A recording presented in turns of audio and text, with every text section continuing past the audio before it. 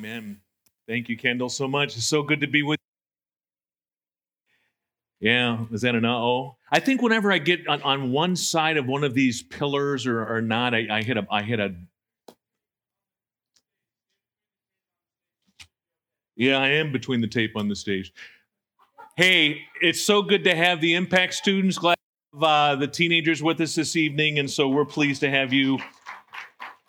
Here we go. Everybody got your note outlines, and you need to either have a pencil or a pen, and for those of you who are not allowed to use sharp objects, a crayon. Please take notes. We're going to have a little trivia game here right now. I'm going to describe an event. If you think you know what the event is, say it out loud. Here we go. The 40th year anniversary of this event months ago. May 18th, 1980, 8:32 in the morning. Those of us who were alive and old enough knew exactly what was happening on that day. 57 people died.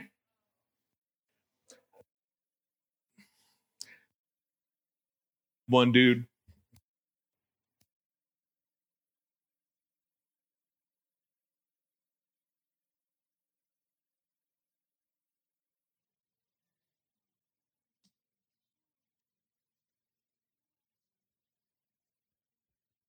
Check. There we go. The ash column, 80,000 feet into the atmosphere. There you go. The ash fell in 11 different states. It occurred in Washington State. Mount St. Helens erupting, 40th anniversary. Doesn't that make you feel old? The ash reached as far as Minnesota. The boom was heard in California.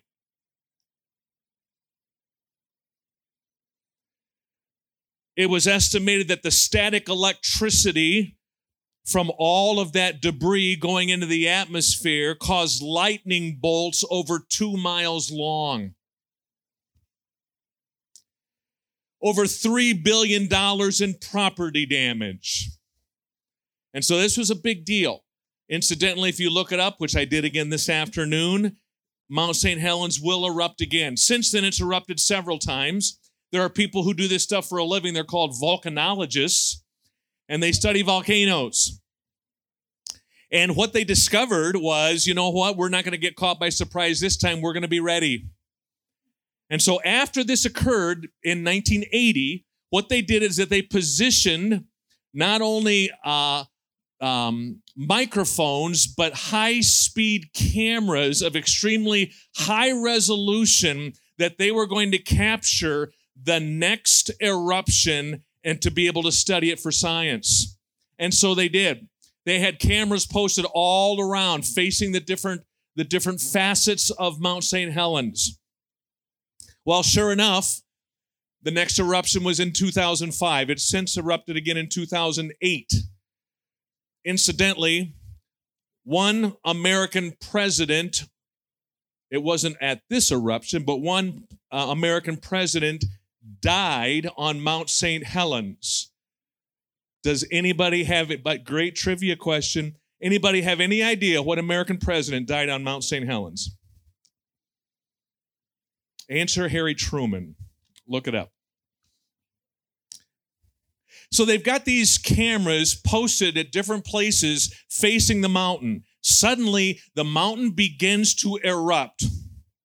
Lava explosions begin occurring, and so there they are in this control center, and they said immediately, we know where the eruption, which face of the mountain it is. Go to camera 2 now, and this is what they saw.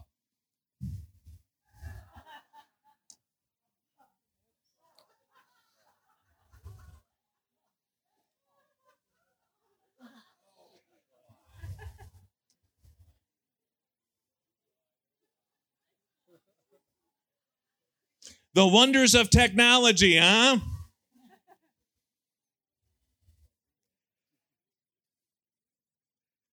Notice the date at the top.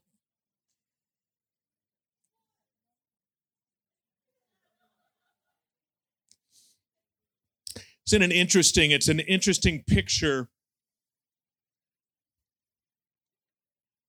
Sometimes the closer you are to something, the more it distorts that which is larger.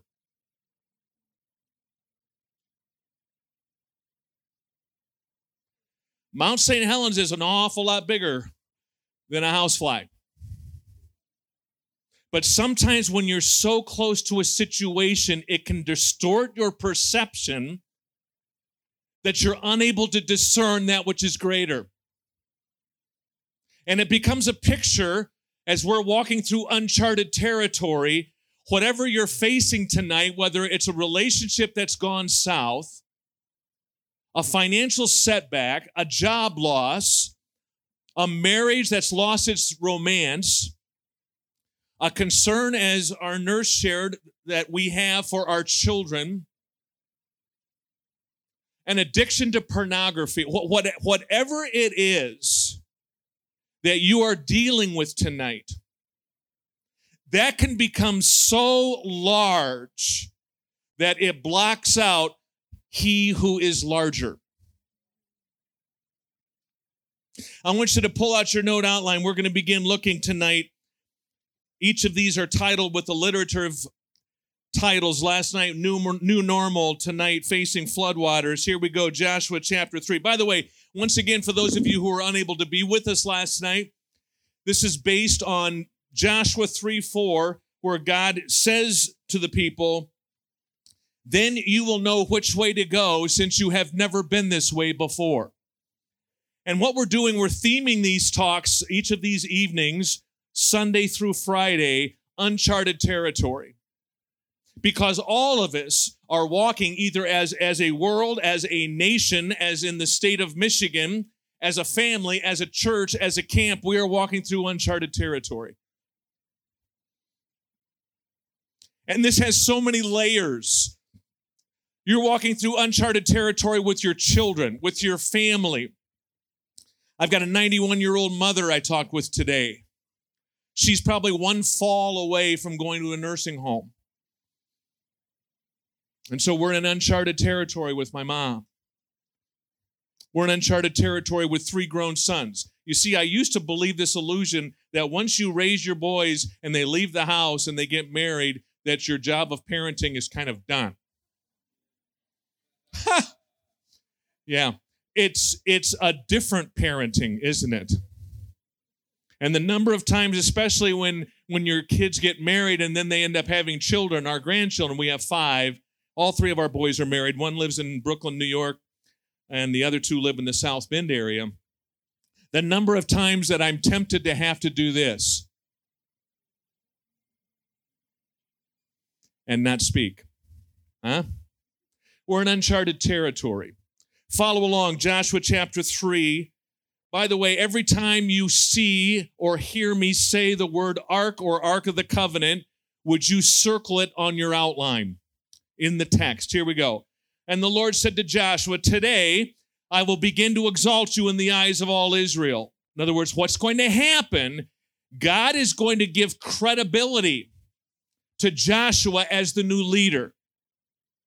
He will say to him, "Just as I was with Moses, so I will be with you." But that doesn't cut it in terms of the people. And so something has to occur to validate Joshua's ministry and leadership. This is what it's going to be, this account. And I'll explain to you why it was this particular narrative. "I will begin to exalt you in the eyes of all Israel, so that they may know that" what? "I am." Don't miss that. "I am with you as I was with Moses. Tell the priests who carry the," circle it, "Ark of the Covenant, when you reach the edge of the Jordan's waters, go and stand in the river." Joshua said to the Israelites, "Come here and listen to the words of the Lord your God.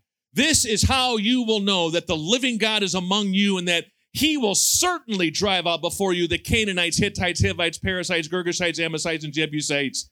See the Ark of the covenant of the Lord, that's the second usage, of all the earth will go into the Jordan ahead of you.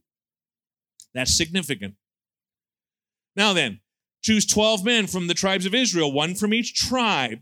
And as soon as the priests who carry the ark, circle it, of the Lord of all the earth, set foot in the Jordan, its waters flowing downstream will be cut off and stand up in a heap. So when the people broke camp to cross the Jordan, the priests carrying the Ark of the Covenant went ahead of them. Verse 15 and 16 are key. Now the Jordan is at what? Flood stage, all during harvest. This was in the fall of the year that they're now going to be attacking Jericho. Yet, as soon as the priests who carried the ark reached the Jordan and their feet touched the water's edge, the water from where?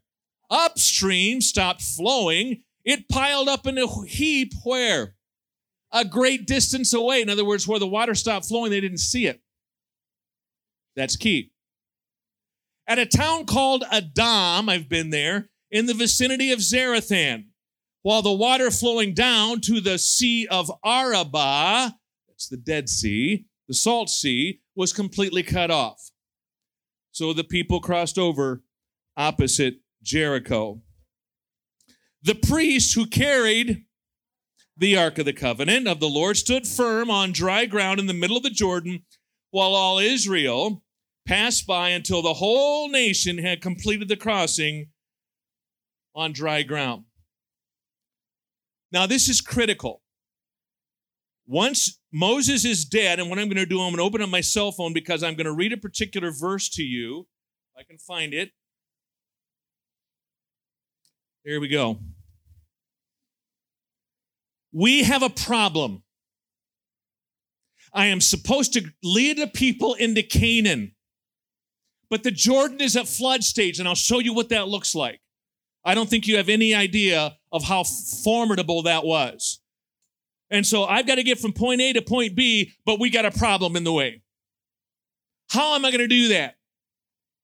Now, I'm going to read to you, jot in your margin, Joshua 1:11. I'm going to read to you from the NIV. It says, go through the camp and tell the people, get your provisions ready. 3 days from now, you will cross the Jordan here. Now, here's my question. Why don't they go south and cross the Jordan down closer to the Dead Sea? Answer, because you can't go around the Dead Sea. There's no water. The only water is up at a place called En-Gedi, a cave where David cut off the robe of Saul. But it's very difficult to go around the Dead Sea, go all the way up there with 2 million people. You got a water issue. You can't quench the thirst of your people. So why don't we go north? You can't go north because now you're into the Golan Heights up in the Galilee. There are no passes through the mountains. So not only you can't go south because of a water issue. There's no water to drink. You can't go north because of the physical geography. Not only that, but God told them in Joshua 1:11, you will cross the Jordan here.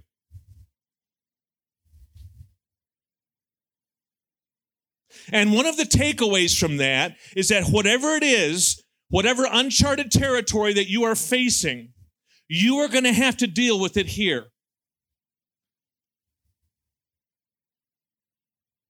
You cannot sidestep it. This relationship, this addiction, this issue, the situation in your marriage, you can avoid it, you can bury it, you can ignore it, but I'm telling you what, it is very real and it must be dealt with, and it must be dealt with here, Joshua said. Now, it's going to require a miracle, and it's going to require a miracle for you as well. Isn't it interesting, and what's going to happen? They're going to end up crossing as we read the text. Isn't it interesting, when God brought them out of Egypt, he used a water miracle. What was that called? The parting of the Red Sea, remember? probably the most cited Old Testament miracle in the Bible. He used a water miracle to bring them out of Egypt. Isn't it interesting? 40 years later, he is using a water miracle to bring them into the promised land. Do you think that is coincidental? Why is God doing that? God's into object lessons. Just as I was faithful to my people back then under Moses, I am going to be faithful to my people this time under Joshua. Now, if I'm going to give credibility to a leader, I don't think this is the way I would do it. But that's because I was not born in antiquity.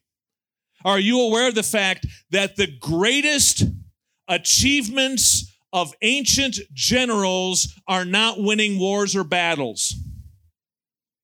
The greatest achievement of Assyrian generals and generals in antiquity are water crossings.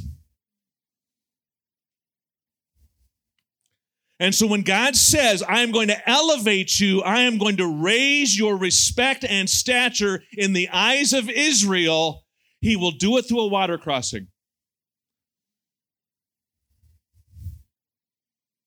And isn't it interesting how he used these bookends of the parting of the Red Sea and the crossing of the Jordan River?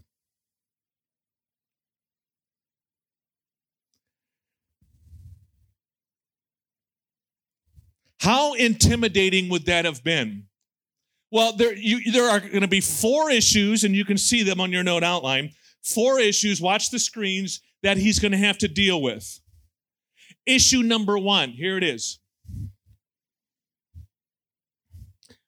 Why not build a bridge? 2 reasons. Reason number 1, do you have any idea how wide, and I've seen it, how wide the Jordan River is at flood season? 1 mile. You're not going to build a bridge a mile across. But there's a second reason why you can't build a bridge. Does anybody happen to know what that would be? Bridges have not been invented yet. Bridges would not be invented for another 600 years by the Romans. If you would say the word bridge to a Jew, they would think you're talking about a card game or dentistry. They have no idea what it is to cross a river with a bridge. You just don't do that. You ford rivers, see? And that's what he's going to do here. And so the first issue is the issue of width. That is a long way across. Issue number 2. Any idea how deep the Jordan is at flood stage? Answer, 12 feet deep.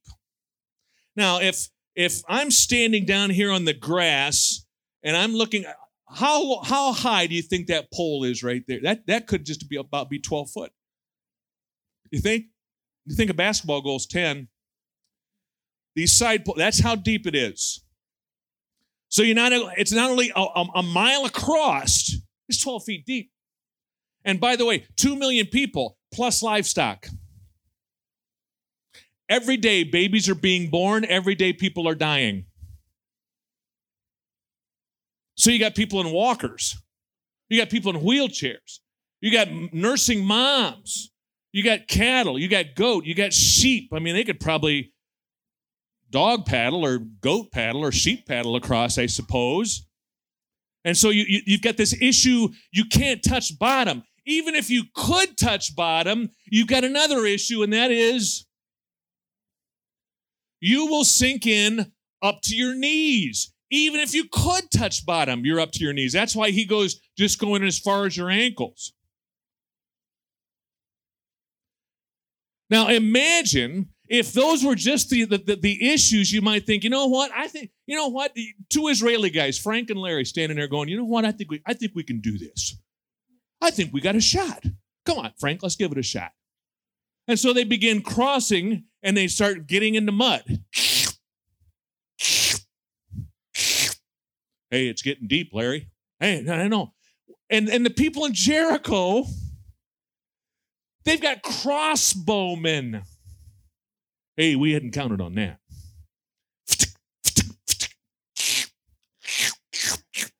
I mean, it would be rough. So you got width, a mile across, 12 foot deep, knee deep, but that is not the biggest issue. What's the biggest issue? That's exactly right. Boom, current. Now, having been there 5 times, and like I said last night, I'm hoping to go back.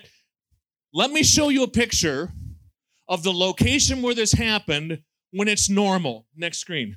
That is the Jordan River. For perspective, that's probably, at least today, it's about maybe 50 yards across. A little bit more than the width of this tent of meeting. About 50 yards across. That's what the Jordan River looks like. I'm looking north. We're crossing. When you cross the Jordan River, we were crossing out of the kingdom of Jordan. It's not the country of Jordan. It's the kingdom of Jordan. You're going out of Jordan, which is a Muslim country. Misplaced my passport there. You don't want to do that. You're coming out of Jordan, and you're crossing at what's called the Allenby crossing. There's only 3 places that you can cross the Jordan River. Up at Beit Shan to the north, at Jericho, which is called the Allenby crossing, and then down further south at Eilat.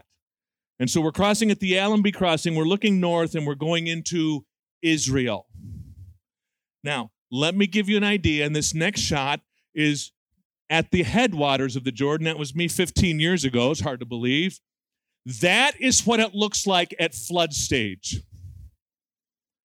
A mile across. Those of you who have ever been to Niagara Falls, I wasn't nearly as impressed with the falls as I was with the Niagara River underneath. That is scary. I mean, these knuckleheads that go over in a barrel and all that, you think, dude, if you survive the falls, lots of luck in the Niagara. I mean, that thing is just churning and foaming. I'm thinking, whoa, dude. That's what it looks. That's what Joshua's looking at. 12 foot deep, a mile across, knee deep mud, and that kind of current. Isn't it interesting that neither God nor Joshua say this is no big deal? It is a big deal. It's a really big deal. And by the way, whatever issue that you're facing tonight, I am not going to stand up here and say it's no big deal. No. It is a big deal. The issue is, which is a bigger deal?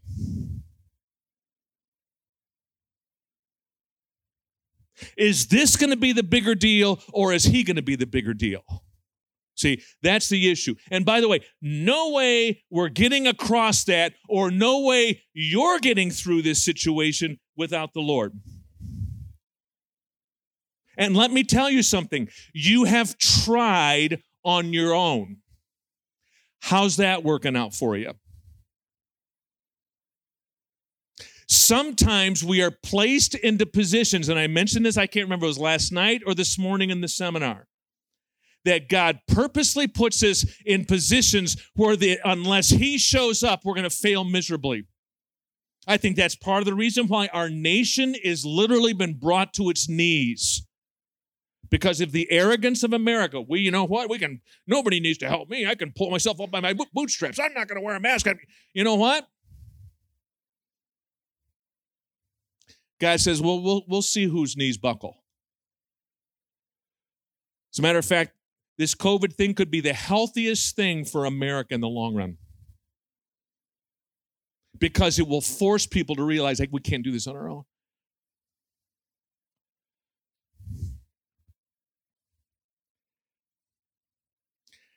I want you to notice how many times did you circle Ark of the Covenant? Verse 8, verse 11, verse 13, verse 14, verse 15, verse 17, what? 6, 7? By the way, jot this in your margin. In chapters 3 and chapters 4 of Joshua, Ark of the Covenant is mentioned 16 times. 16 times. It's almost as if God is trying to tell us something. He is trying to tell us something. The biblical narrator is trying to explain to us, I keep mentioning this because it's key. I keep mentioning this because it's important. 16 times in these 2 chapters. Now, what was the Ark of the Covenant? The Ark of the Covenant was this big box about as long as this piano here, about this high, about this wide. Remember, it's this big wooden box, and inside the box are 3 items. What were they?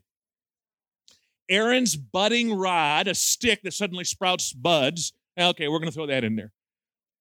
Okay, a peanut butter jar full of manna. These Frosted Flakes, we're going to toss those in there. Okay, Frank, put them in the box. And the 10 Commandments. Now, on the top of this box is this lid. You got to kind of drag it off, and it's plated in gold. And what's that lid called? The mercy seat. And on top of the mercy seat are 2 angels kneeling down facing each other. And by the way, there's only 3 kinds of angels mentioned in the Bible. There may be more, but the Bible only says there's 3. Cherub or cherubim, plural, you don't say cherubs. Seraphim, Isaiah 6. And what's the last kind of angel? Archangel, Michael, the archangel. So you've got 2 cherubim facing each other. Their wings are coming up and almost touching. And the presence of God is said to abide between the wings of the cherubim. There's a song like that, I think. And so the Ark of the Covenant not only represents the presence of God, it's where God's presence is. Remember, they're getting ready to go into the Promised Land. But it also represents the Word of God because the 10 Commandments are in there.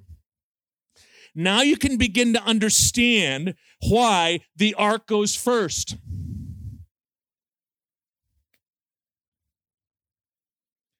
And that becomes principle number 1. Let's change the screen, please.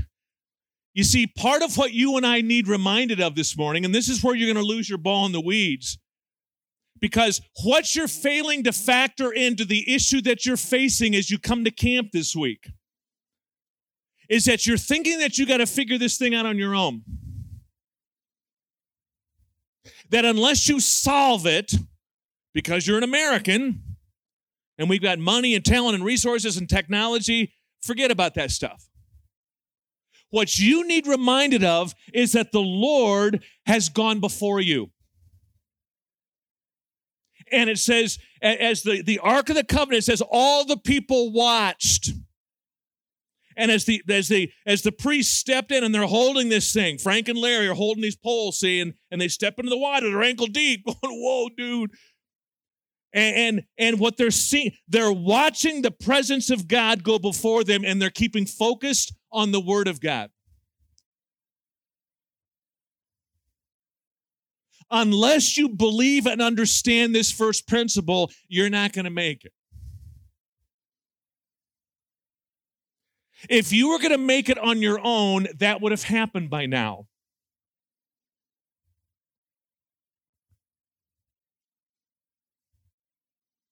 And so I need to be reminded that whatever challenge I'm facing, God goes before me. He prepares the way. He is there before me. And I need to keep my focus on His Word and on His promises.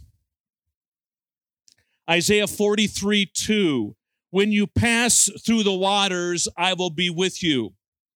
And when you pass through the rivers, they will not sweep over you.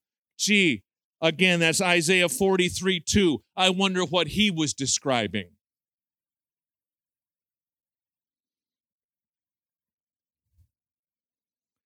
Secondly, principle number 2. Here we go, Jesse. This is big. The Israelites discovered that God was working in ways they couldn't understand and in places they couldn't see. Once again in verse 13, as soon as the priests who carry the ark of the Lord of all the earth, set foot in the Jordan, its waters will be flowing downstream, will be cut off and stand up in a heap. And it's almost, this is what Joshua is telling the people, and God is telling Joshua. And if I was Joshua, I'd go, whatever. I have no idea what all that just meant. Well, what's going to happen is that at Adam, in the vicinity of Zarethan, the water is going to be shut off. I don't know. I don't know where those places are.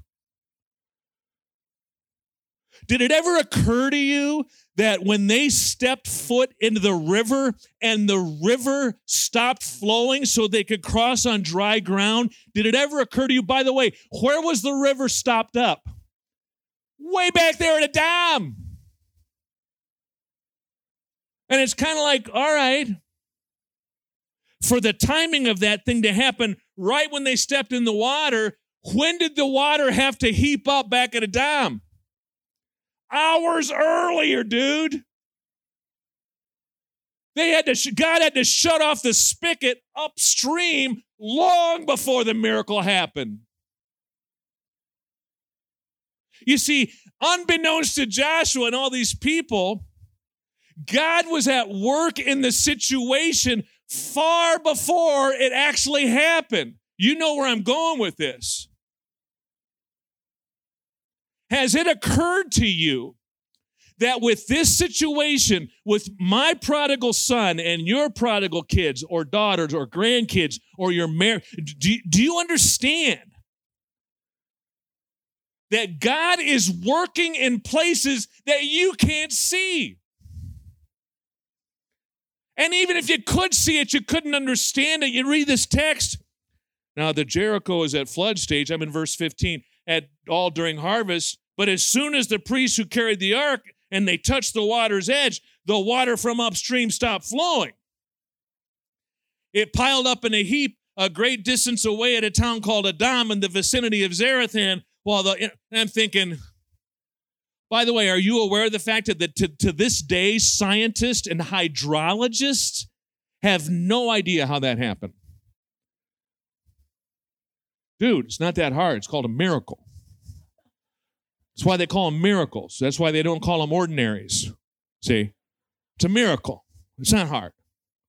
We just can't figure out how that happened. Well, when God created the heavens and the earth with his word and God said, let there be light, and boom, how'd that happen? I don't know. Don't worry about it. God's so powerful. By the power of his word, he speaks and boom, it happens. John 11, Lazarus, come forth. And Lazarus is in the tomb, kind of goes. I mean, it's a good thing he used the appositive Lazarus. In that cemetery, had he just said, come forth, you had, boom, boom, boom, boom, boom, boom, boom, boom, boom, boom. Whoa, whoa, whoa, whoa, whoa, whoa. No, I meant Lazarus come forth.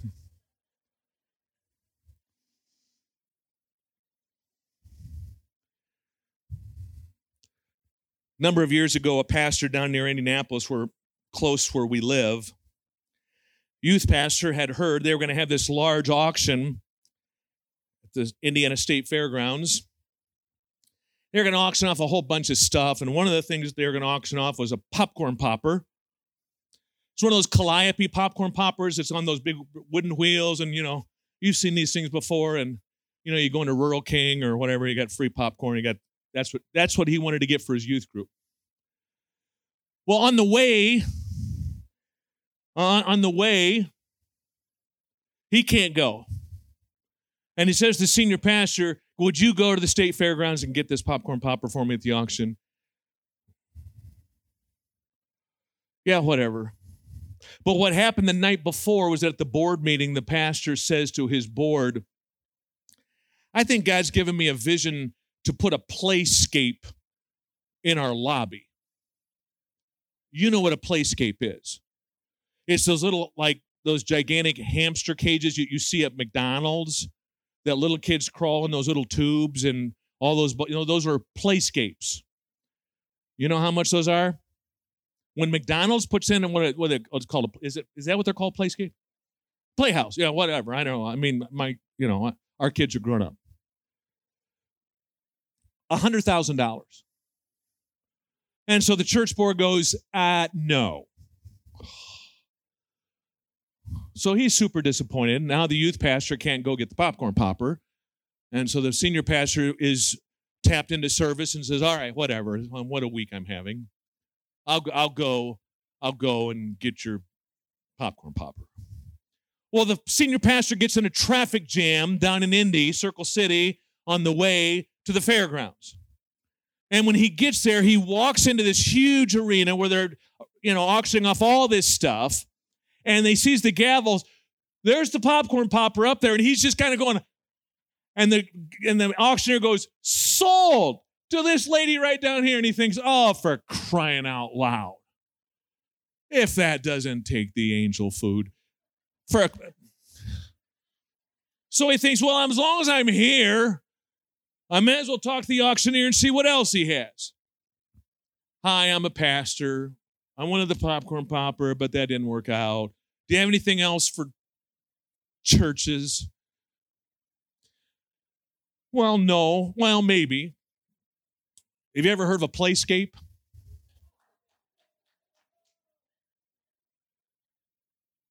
You have a Playscape for sale? Yeah, in fact, it's next up. No way. No way.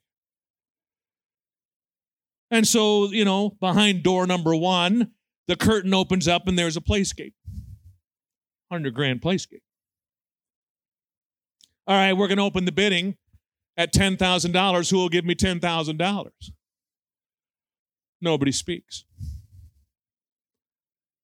Who will open the bidding at $5,000? Nobody speaks. Will anybody open the bid? Our pastor friend goes, I'll give you $25. The auctioneer looks at the owners kind of like,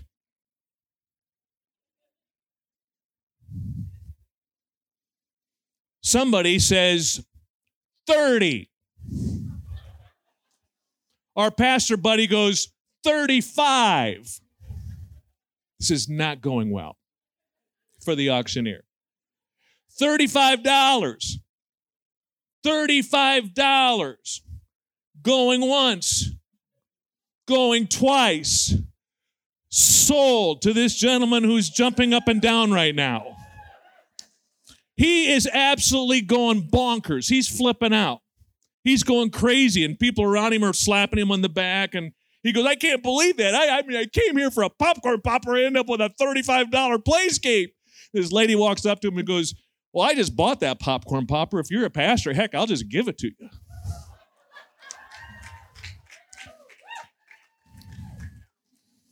So he walks out of the state fairgrounds, true story. He walks out of the state fairgrounds with a Playscape and a popcorn popper for $35. Now, let me ask you a question. Was God at work, even through difficult situations, fulfilling and accomplishing his purposes in ways that that preacher could never understand and definitely could not see?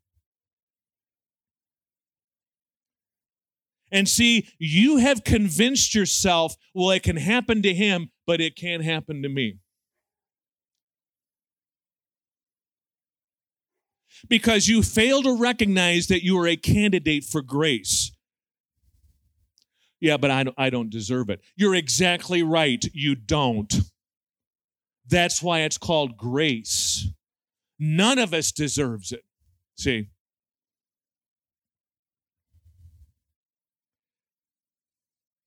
One of the things that keeps me going is that principle right there concerning my prodigal.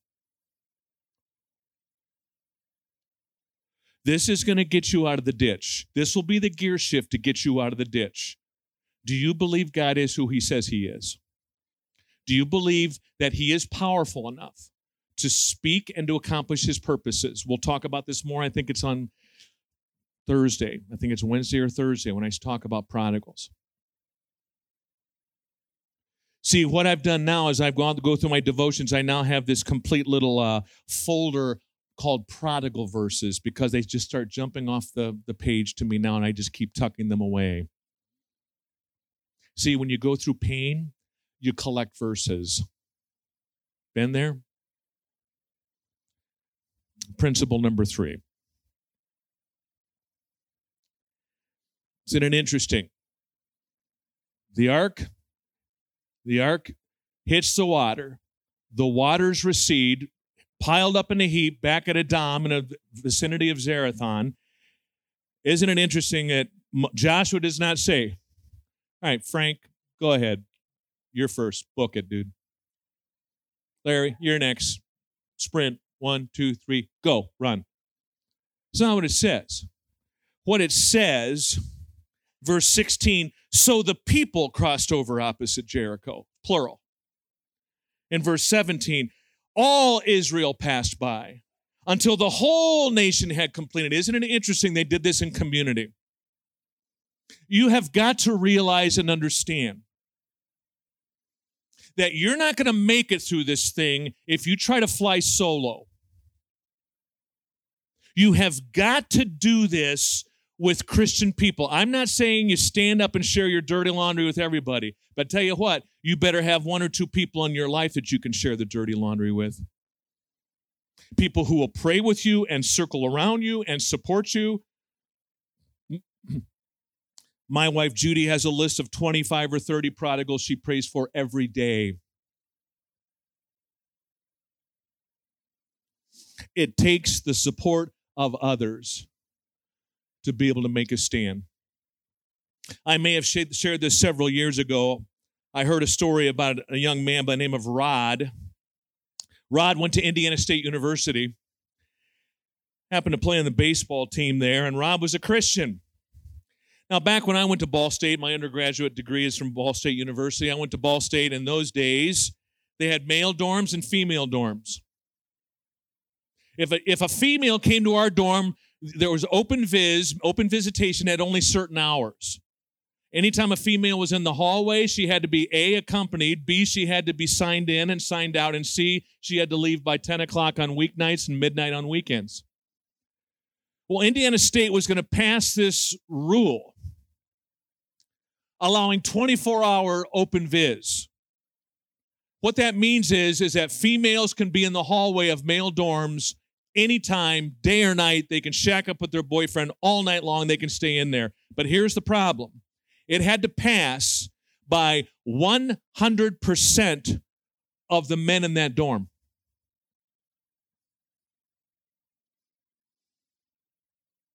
And so the residence hall director called everybody together. There was hundreds of guys in this dorm. Called them all together and said, guys, here's the deal. If we're going to have 24-hour open viz and let females in our dorm 24 hours a day, don't have to sign them in, don't have to escort them, don't have to sign them out, what I want you to do, I want you to raise your right hand.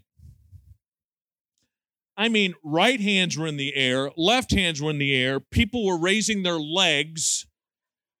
I mean, it was, you can imagine. All right, put your hands and legs down. Now, if you disagree, stand. One guy stood up. His name was Rod. And he said, guys, I'm a Christian.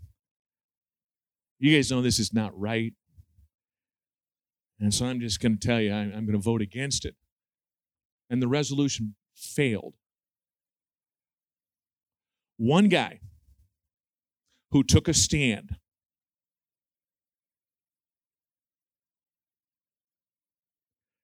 I was down at a camp near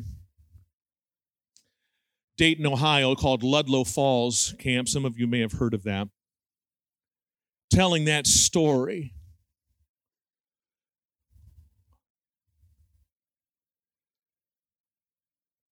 After the message is over, I'm standing there and chatting with people as I do, and this couple was standing there, and a guy walks up to me and he goes,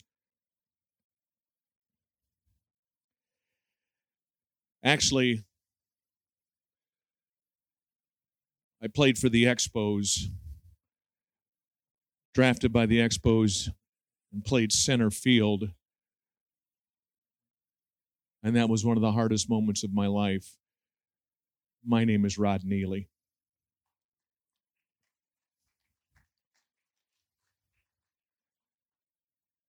You're the guy? Yeah. His wife, Chris, they go to Pleasant View Missionary Church down in southern Ohio. They go to Ludlow Falls Camp, just like this camp. You're the guy? Dude, I have told that story all over the world. My name's Rod Neely. Gray hair, out of shape. But he says, Joel, you want to know what gave me the courage to do that? My Christian brothers and sisters in my Bible study.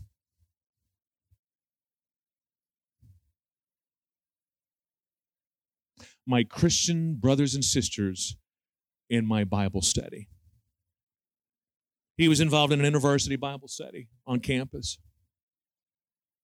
See, the only way you're going to make it, beloved, is if you maintain a perspective of keeping your focus on the Lord and on His promises, realizing which is bigger, that swollen river or this awesome God. The only way you're going to make it is by you recognizing that God is at work in places you can't see and in ways that you do not understand. And you've got to be okay with that. It's a timing issue. And thirdly, the only way you're going to make it is having people in your life that can speak truth to you and call you up short and encourage you and put their arm around you and pray with you. Who wants to sign up? In just a moment, I'm going to ask Randy and Marley to come. I can't believe the songs they selected tonight, but one of the songs that we're going to sing ties in with this message that we sang it earlier tonight. And what I'm going to do, you can sing seated. However, I'm going to ask if you're a parent or a grandparent with a prodigal, and tonight you want to say, you know what? I'm encouraged. I'm going to keep my focus on Him, on God's promises. I'm going to believe and trust that He's working in places I can't see and in ways I don't understand. What I'm going to do, just like Rod Neely, I'm going to ask you to stand to your feet and come right down here. In social distance, we're going to stand right up here. If you cannot take a stand here at Bayshore Camp, how in the world are you ever going to take a stand when you get back home? Whatever the issue, but especially for parents of prodigals, tonight, we are going to pray for you. And I'm going to be right here with you because I got one. Let's sing, brother. Sing Waymaker. Waymaker, miracle worker, promise keeper, light in the darkness. My God, that is who you are. Waymaker, miracle worker, promise keeper, light in the darkness. My God, that is who you are. Yeah. Waymaker, miracle worker, promise keeper, light in the darkness. My God, that is who you are. Waymaker, miracle worker, promise keeper, light in the darkness. My God, that is who you are. Even when I don't see it, even when I don't see it, you're working. Even when I don't feel it, you're working. You never stop working. You never stop working. Even when I don't see it, you're working. Even when I don't feel it, you're working. You never stop working. You never stop working. Even when I don't see it, you're working. Even when I don't feel it, you're working. You never stop working. You never stop working. And Father, I want to pray tonight for brokenhearted parents, for grandparents. Some have sons in prison, daughters who are addicted, shacking up with a boyfriend, a girlfriend, having children out of wedlock, caught up in a world, turning their back away from God, away from mom and dad, And Lord, tonight we collectively agree as a church, as a body of Christ, that you are bigger than this situation. We are going to choose to look to you, to trust your word, and to believe that you have gone before us. That even tonight in Saginaw, in Bay City, in Carroll, in Grand Rapids, in South Bend, Indiana, Lord, that you are working in ways that only you can in the secret places. You alone can bring conviction. It says that we are brought to the Lord because of his kindness. Lord, may they be compelled by kindness. Bring to their minds the Bible stories that they learned as little kids. Bring to their remembrance experiences that they had with camp. Oh, Lord, tonight we ask that you would work in amazing ways. We can't see it, but we believe it's there. Faith is the assurance of things hoped for, the conviction of things, what? Not seen. And we have full conviction that you are doing your work. Lord, we leave the terms and the timing to you. We want the pain to stop. And so if we have our preference, do it today. But that's often not how you work. And so tonight we're going to leave this at your feet. We're going to choose to trust you. And I pray for these people who have shown real courage in admitting we can't do this. We ask these things in the blessed name of Jesus, and all those who agreed said, amen.